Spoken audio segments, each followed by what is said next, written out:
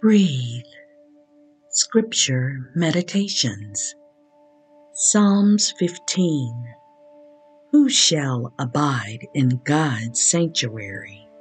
A Psalm of David. O Lord, who may abide in your tent? Who may dwell on your holy hill?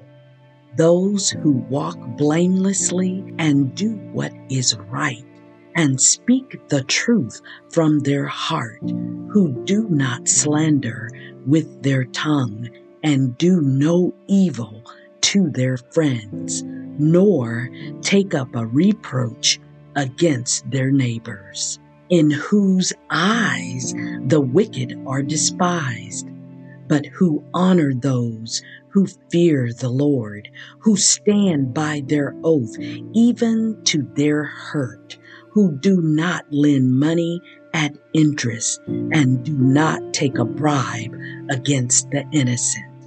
Those who do these things shall never be moved.